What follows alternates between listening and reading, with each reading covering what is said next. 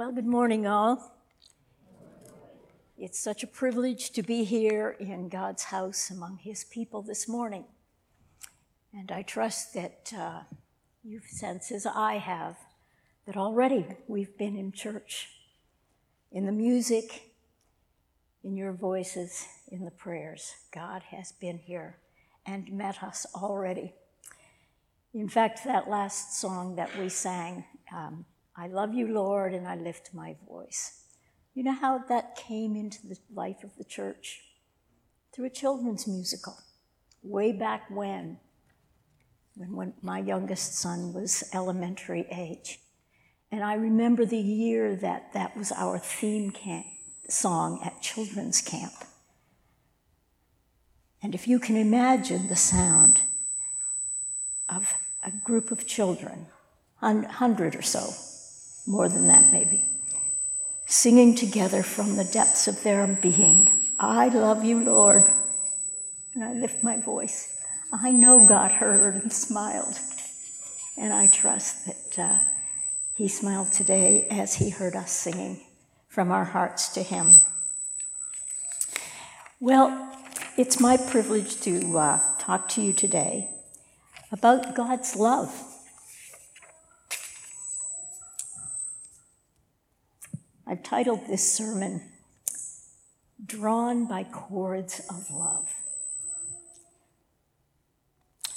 This summer, I spent a week in Ireland, my first time ever to visit the Emerald Isle, when it was just as beautiful as everyone had told me it would be. And after a week of busy sightseeing, as we drove into the Dublin airport for our flight home, I was taken aback, really surprised, to catch out of the corner of my eye on a tower right in the middle of the airport parking lot these words, God is love. I literally did a second take. As the bus went by and around the other side of the tower, I looked back, and sure enough, as plain as day, those words were inscribed for all to see. God is love. I was amazed, and I wondered how they came to be there. Well, in the busyness of coming home and getting settled, etc., I sort of forgot about it for a while. But then I remembered, and the question arose again. How did these words come to be in this so very public space, a place where they would be seen by literally thousands of people every day? 27 million in a year, I'm told.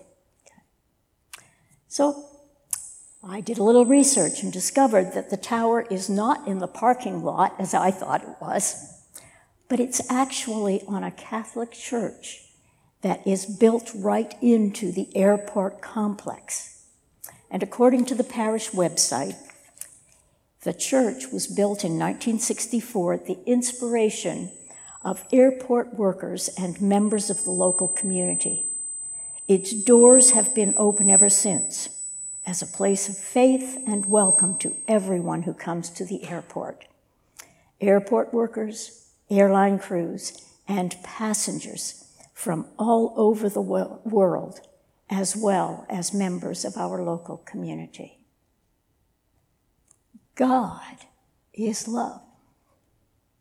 Do you believe that this morning? I hear a lot of affirming yeses. Do you really believe it deep down in the center of your being? I hope you do. But what does it really mean that God is love?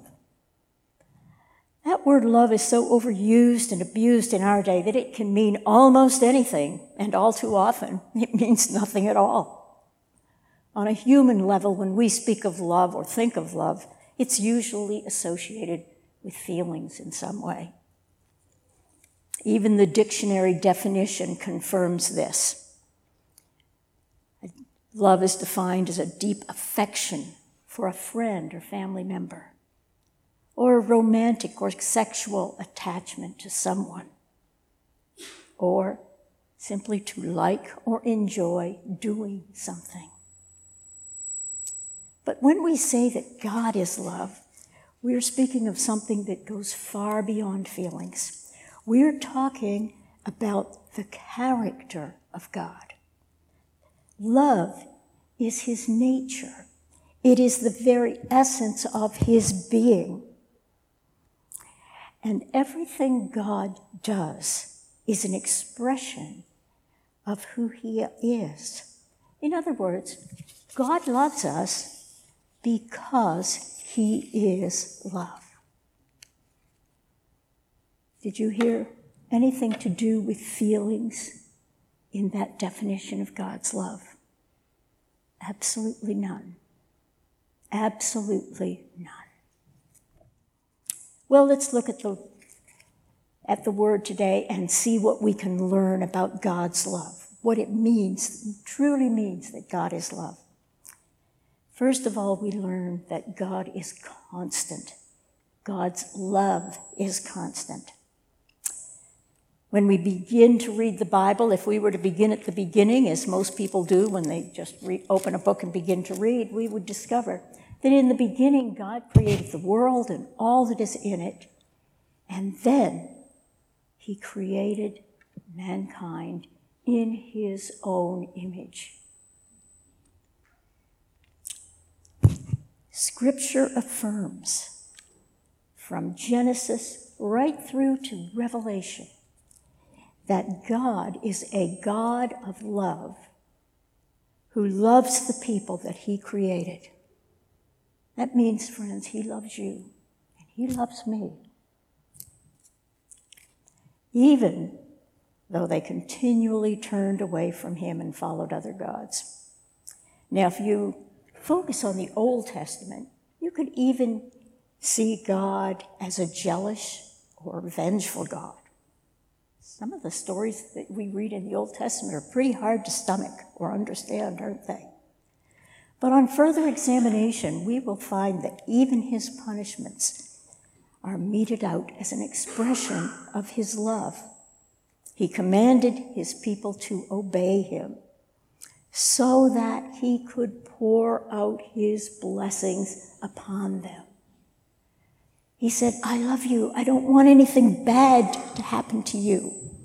And if you do these things, if you turn away from me and if you follow other gods, it's only going to lead to death and destruction. And God wanted to save his people from that. We can identify with that, can't we, as parents? If we're parents, we know that when our children are young, we teach them, we train them, we tell them what we want them to do and what not to do, etc. Why? Because we want to control them? No. Because we want them to be safe. We want to keep them close to us because nobody loves them like we do. But most of all, our goal is that they will grow up to be healthy, productive adults who know and love God and are able to live as God's people in this world. Even non-Christian parents who don't have this sense of God's love and purpose want their children to grow up to be healthy and productive citizens. Well, as we know, that God's people throughout the Old Testament continued to turn away from him. No matter how many times he showed his love to them, they would turn away, go their own ways, seek after other gods, and yet, as many times as they failed, God continually reached out in love to bring them back to himself. Last week, Pastor Shirley spoke about the prophet Hosea, whose life was a living parable of God's redeeming love in the face of the unfaithfulness of the wife he had married at God's command. Hosea married a prostitute and continued to love her even when she was unfaithful. By his love and faithfulness, he gave people a living picture of God's love for them. Later on, 100 years or so later, we come to the prophet Jeremiah, who preached to the Israelites, the southern kingdom rather, in their very last years. We know him as the weeping prophet because of the great personal distress he experienced at the continual sin and apostasy of God's people. And yet, even when the destruction of Jerusalem was imminent, he gave this message of hope, rooted in God's love. He said, "The Lord appeared to us in the past, saying, I have loved you with an everlasting love. I have drawn you with unfailing kindness." In other words, Jeremiah wanted the people to look back at the history of God's people. Every time they went astray, God redeemed them, called them back to himself in love.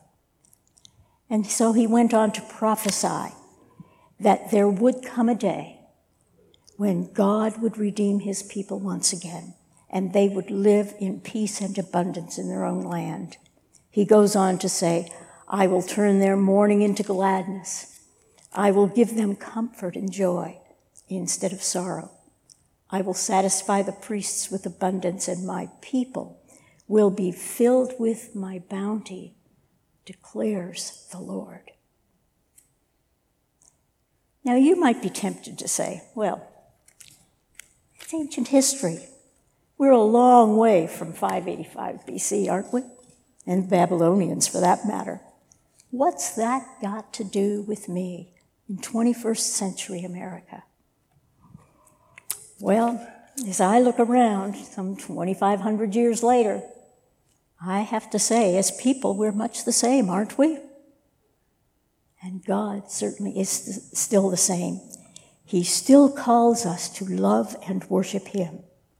And all too often, we still follow after other gods, though we may call them by different names these days. God's love is constant. Another thing about our day is that we recognize that love is a basic human need.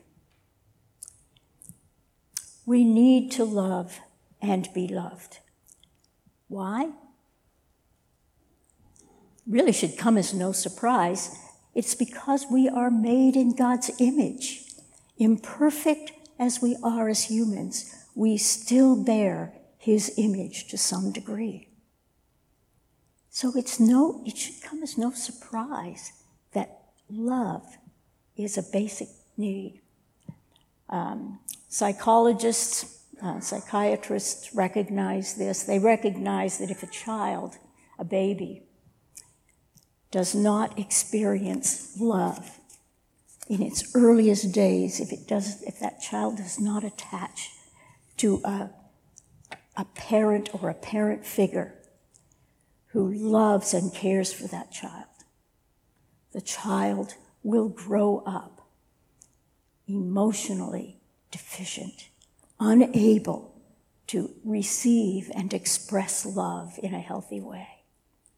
We cannot be emotionally healthy adults if we are deprived of love, human love, in our childhood, and especially in the earliest years. Oops, am I not? Uh-oh. Sorry about that. Ooh. Should I turn this one off? That's all right. Okay, all right. All right.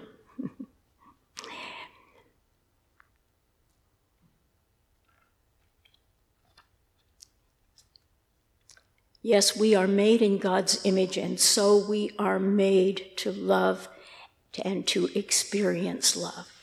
Okay. And then we learn that God's love is unconditional.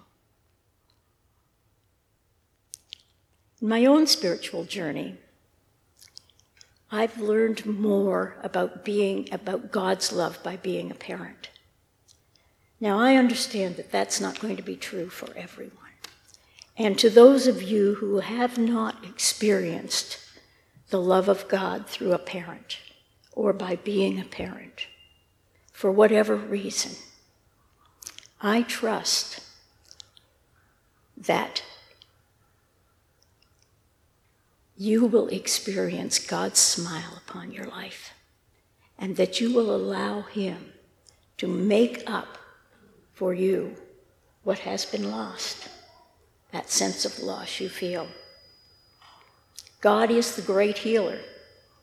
In the psalm that Pastor Mary read this morning, she read these verses, or mentioned these verses from Psalm 27.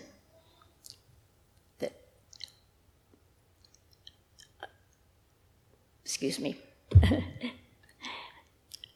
She did not read these words, but they come later in the psalm that she mentioned in her prayer. It was David who wrote this psalm, and he was talking about the troubles that beset him on every side, and he started out saying that he would not fear whatever befell him because he knew the Lord was there with him, and the Lord was his light, his salvation, and everything. And then he goes on to say, and even when my father and my mother forsake me, the Lord will take me up.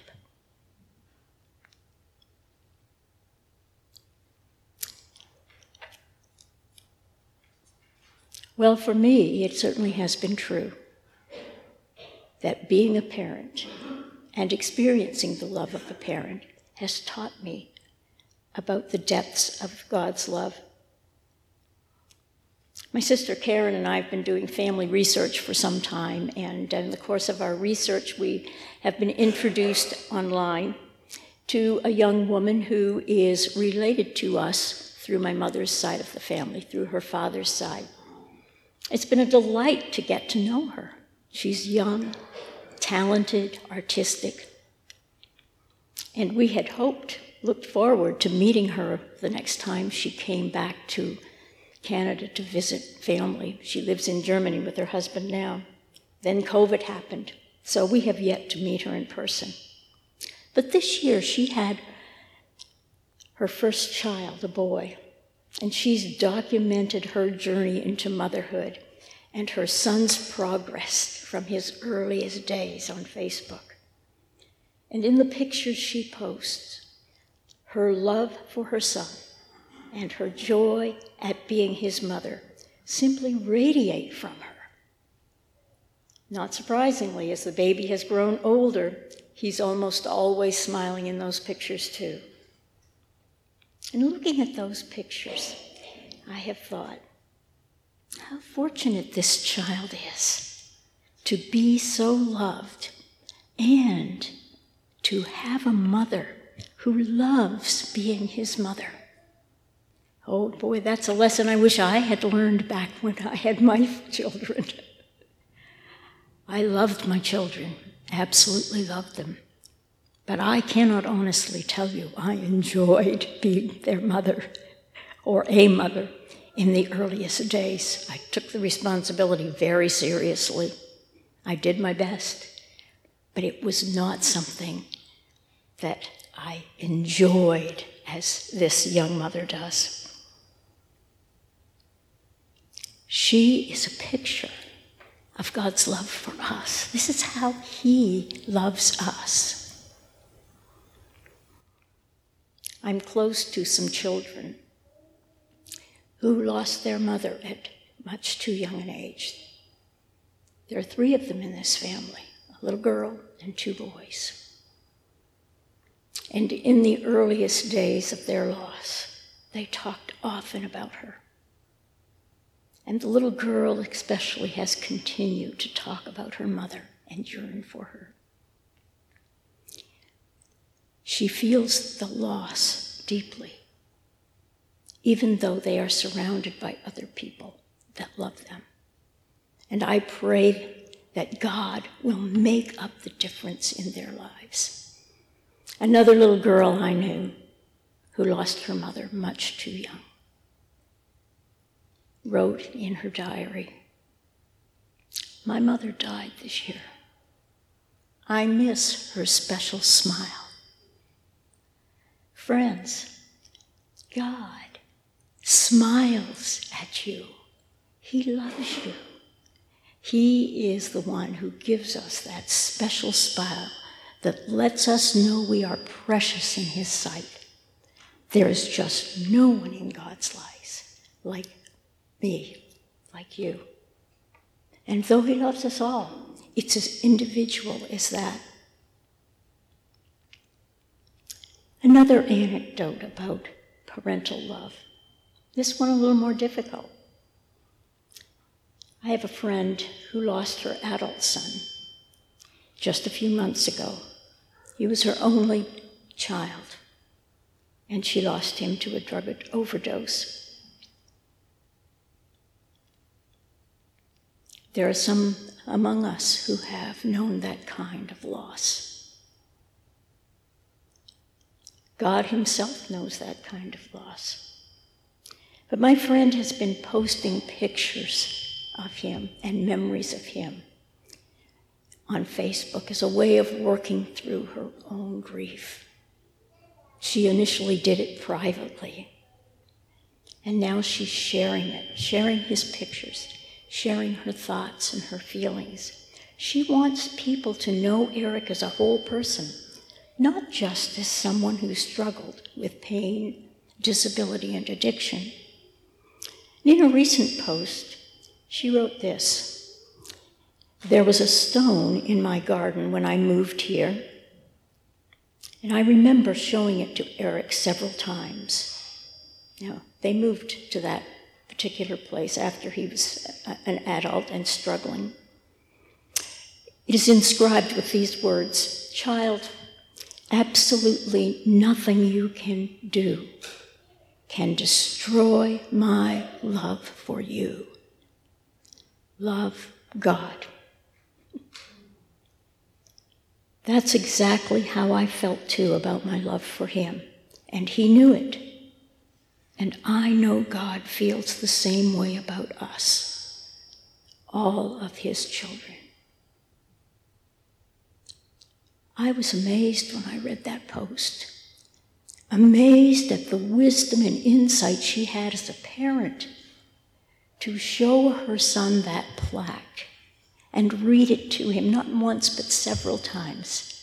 And later in conversation, she told me they talked about it. But that she would have the insight in the midst of her grief, which is still very raw and deep,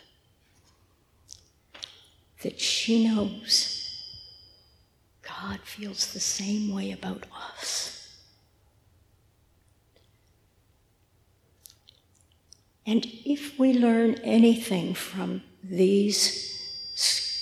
from God's way of dealing with us,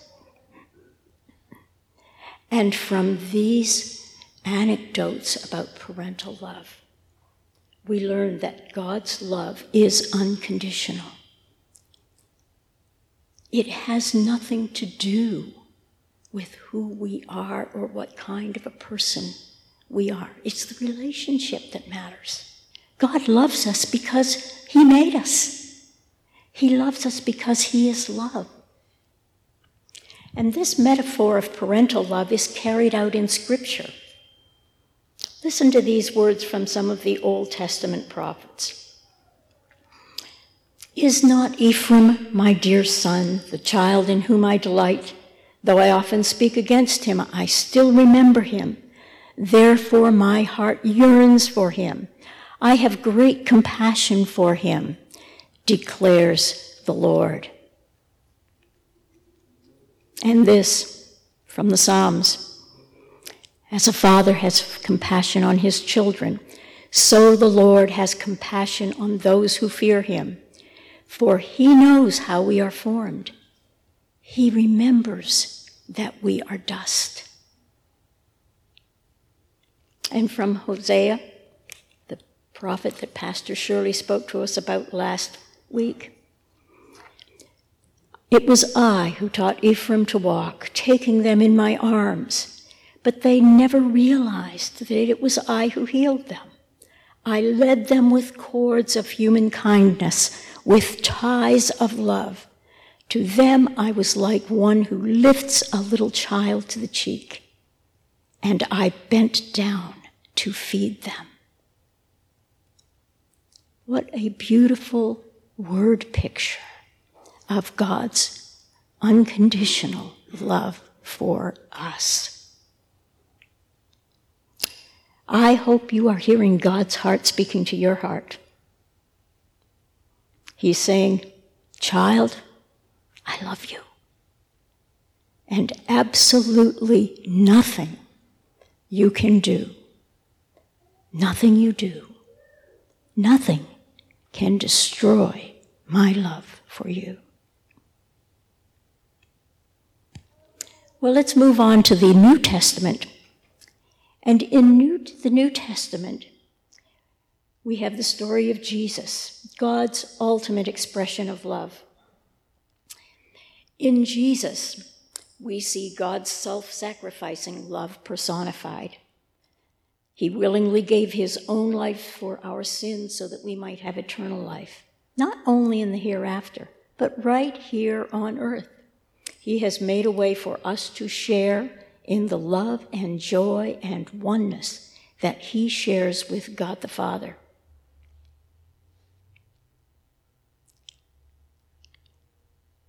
But I want us to look beyond Christ's gift of salvation, which is his ultimate gift to us, to how Jesus practically lived out that love. How did he demonstrate God's love in his day-to-day life? Remember, though he was God, he was fully man. Scripture confirms that he experienced life as we did. The ups, the downs, the good, the bad, the temptations, and yet without sin. So let's think of Jesus for a moment as he called his disciples. It was Peter, the big fisherman, who spoke first and thought second. James and John, who were nicknamed the sons of thunder. I wonder what that says about their personalities. Matthew, the despised tax collector. Even Judas Iscariot, the thief who would betray him. Now, it wasn't because Jesus didn't know what was going to happen. Jesus knew. He said, I know what's in a man. I don't need anybody to tell me how people are. Friends, this is the psalm that Mary read this morning. God knows us. He knows who we are. He created us. He's known us since we were in the womb. He knows our thoughts. He knows our temptations. He knows our motivations, not just our actions, but all those inner things that we can hide from other people, sometimes even from our own selves. But God already knows them. He knows us intimately, and yet he loves us. And Jesus demonstrated this by choosing as his followers what would seem to us very ordinary and flawed people. He knew who they were, but he called them anyway. Think of Jesus and his encounters with women. Now, in Jesus' day, women were definitely second-class citizens. By law, they were looked upon as property. They had no rights of ownership even. But Jesus was different in his approach to women than the other men of his day. Think of the Samaritan woman at the well, the despised foreigner or half-breed, the woman who had had 5 husbands and was now living with someone who wasn't her husband. Jesus knew, but he showed her the way to the water of life. Think of the woman taken in adultery.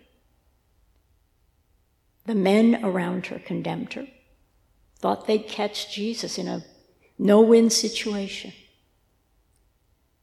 But Jesus sent them scurrying away, and he did not condemn her. He said, "Neither do I condemn you."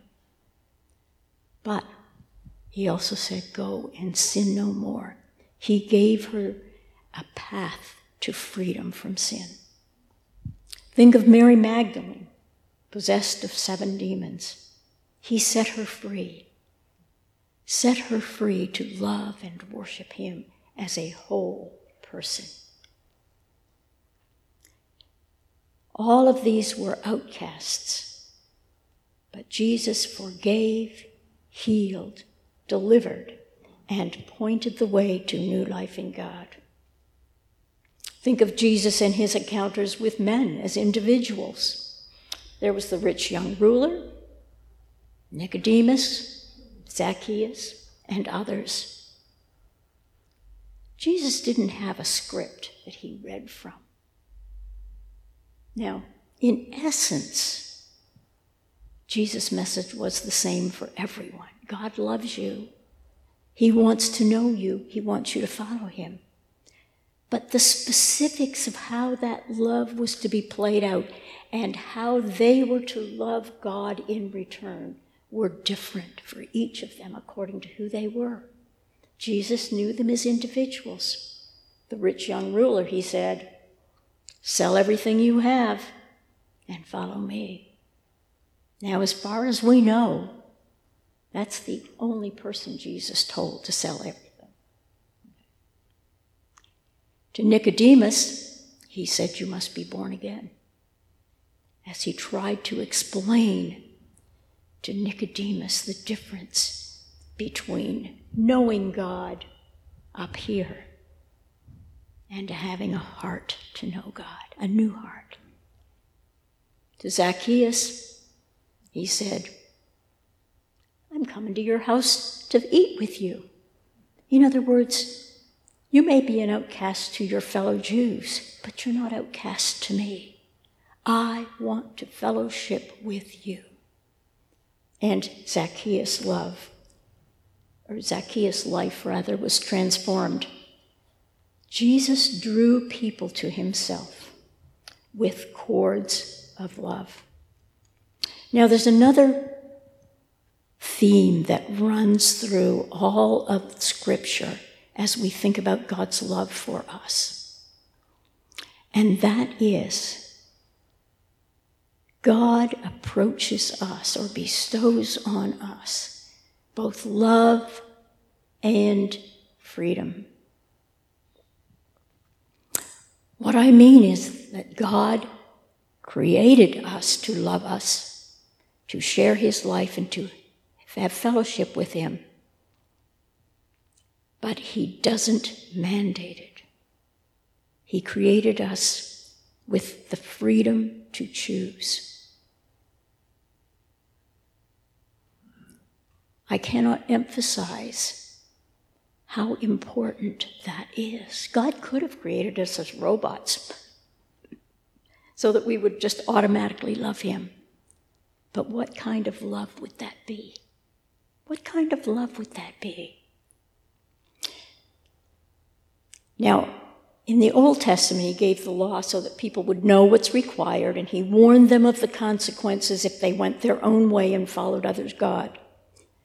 He punished their disobedience so that they would understand, see it happen, so that they would know he spoke the truth, and so that they would turn to him. But ultimately, he gave them a choice. In Deuteronomy, he said to the children of Israel before they entered the promised land, "See, I have put before you the way of life and death." He'd given them the law, in essence saying, this is the way to life. And he said to them, therefore, choose life. You see, the choice was them, They could choose to follow God's laws or not. And as we know, too often, it was the not.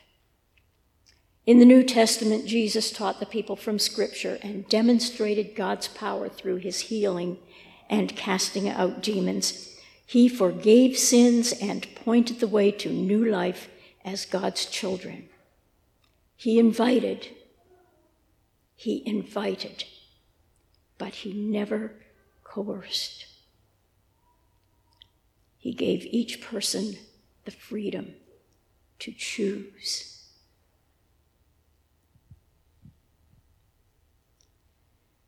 And then we come to the rest of the New Testament, which is made up of the letters of mostly Paul, but a few written by John and perhaps one or two others, that really tell us how God wants us to live as his children in this world. And one of the most interesting and shortest of these letters is a letter that Paul wrote to a man named Philemon. Now, Philemon was a Christian, and the head of, seemingly, he was well-to-do because he had servants and slaves. And at the time that Paul wrote this, he was an old man. He knew Philemon personally. Philemon knew him personally. And while Paul was in prison in Rome, that's where he was when he wrote this letter, he came into contact with a man named Onesimus, who was a slave of Philemon who had run away. He'd escaped. Somehow he landed up in Rome, came into contact with Paul, and had become a Christian. And Paul writes eloquently of how much he loved this young man, Onesimus, and how much he would really like to keep him with him. He said, I find him useful. He serves me well. I'm here in prison. I would really, really like to keep him with me.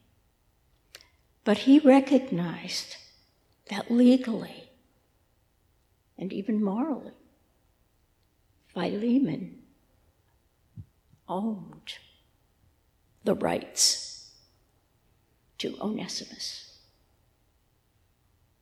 And listen to what he says. After he's told Philemon all this, and he says, for this reason, though I am bold enough in Christ to command you to do your duty, yet I would rather appeal to you on the basis of love. Paul really wanted to have that slave Onesimus with him. And yet he pointed Philemon to the love of Christ as it was demonstrated within the body of Christ. He named people that they both knew. Okay. Because of this, he said, I'm bold enough in Christ, or though I'm bold enough in Christ to command you, yet I would rather appeal to you on the basis of love. And so he did. Very eloquently, he said, please allow Onesimus to stay with me. If he owes you anything, I'll pay it. I know he belongs to you, but please let him stay with me. But he left the choice to Philemon. Now, we don't really know what happened. The scripture doesn't tell us. I like to think that Philemon, in love for God and what God had done for him, allowed Onesimus to stay with Paul, that he forgave the debt because of what God had forgiven him, but we don't know. And so Paul sets this example for us in this letter. And it's not the only place. There are other places in the epistles where he's talking about how we are to treat one another as Christians, how we are to behave, how we are to interact within the body of Christ. That is the church. That's us, folks. This is where we're to practice what it means to love other people as God loves us. So when we become followers of Jesus, he calls us to love as he loves, to love God supremely and to love others as ourselves. And he's made this a possibility through his death and resurrection, and by sending the Holy Spirit to live within, his living presence in us. And I would just say here that there is no way that we can truly love as God has loved us unless we experience that love in our hearts, in the very center of our beings. If God's love is not poured out into our lives, if the message does not get from here to here, we can only mimic God's love. We cannot live it out from a center that knows and has experienced God's love.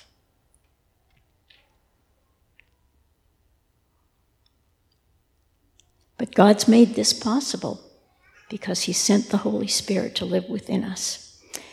And if we would live as God's children in our broken world, which is what he calls us to do, we must somehow learn how to love as he loves, with the tenderness of a mother with her young child, with compassion and understanding as a father with his children, with the willingness to give up our own desires, even our rights, for the sake of others, as Christ did. Remember the church in the Dublin airport? Well, I found this on their website as I was looking for information on the church. In celebrating the 50th anniversary of the church's opening, Diarmaid Martin, Archbishop of Dublin, said this: Christians who believe in a God of love are called to be in the forefront in their communities, in fostering relationships of care and solidarity, and especially in rejecting the climate of violence which all too often in recent times has mired our city. In his case, this was some 8 years ago. The day before he spoke, a 6-year-old child had been shot. Happens all too frequently in our country, doesn't it? We could say this almost any day. And God calls us to reject the climate of violence that grows up, and we have seen it with our own eyes grow to frightening proportions in our own country. And if you listen to that statement and were a little put off by the word solidarity, which maybe have political overtones for some of us, don't be put off by it. As I understand the word, it simply means, I'm with you. I care about what's happening to you. I want the best for you. This is what we should be saying as Christians, as individuals, and as the church, the body of Christ here. And so in closing, I would like to present these challenges to you. How do I respond to a God who draws me to himself by cords of love? Now, I don't know where you are personally in your relationship with God. Many of you, some of you I do, because you've told us, or I know you personally, but many of you I don't.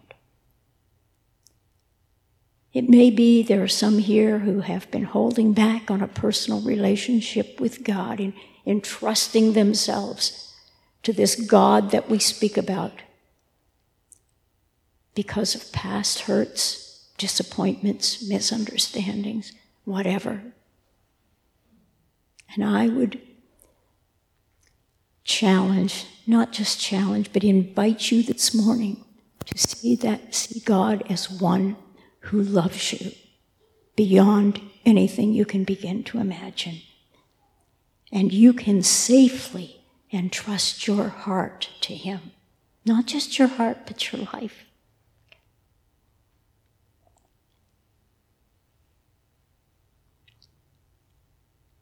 And if I already know him, if I'm already walking in his ways, if I've already committed my life to him, how am I living out that life?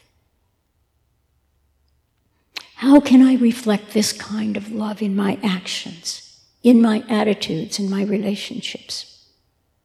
At home, first of all, perhaps one of the hardest places we have to live out this kind of love. And I see some smiles. We understand that, don't we? We do. What about in my church? As I've already said, the church, the very body of Christ, this particular body of believers that God has given us, he's given us each other, so that together we can grow up into him. This is our practice field, if you will. We practice loving each other in the church. How about in my community and beyond? What would God have us do? What would he have us be? How specifically does he want us to be a reflection of his love and grace in the world beyond our doors? Now, some 50, almost 60 years ago, this congregation in Dublin found at least one way. They would proclaim in cement, God is love. But that's just a starting place, isn't it? Whatever it is that God leads us to do, let us do it wholeheartedly, out of hearts that love him, and act towards our fellow man and towards those who need him from a heart of love, a heart that reflects God's grace, his mercy, that he has extended so freely to us. This is a big question that we at Community Chapel collectively are praying about right now, isn't it? What type of ministry? How is God shaping our ministry for the days and months and years ahead? I hope you're praying along with us and listening to what God would say to you.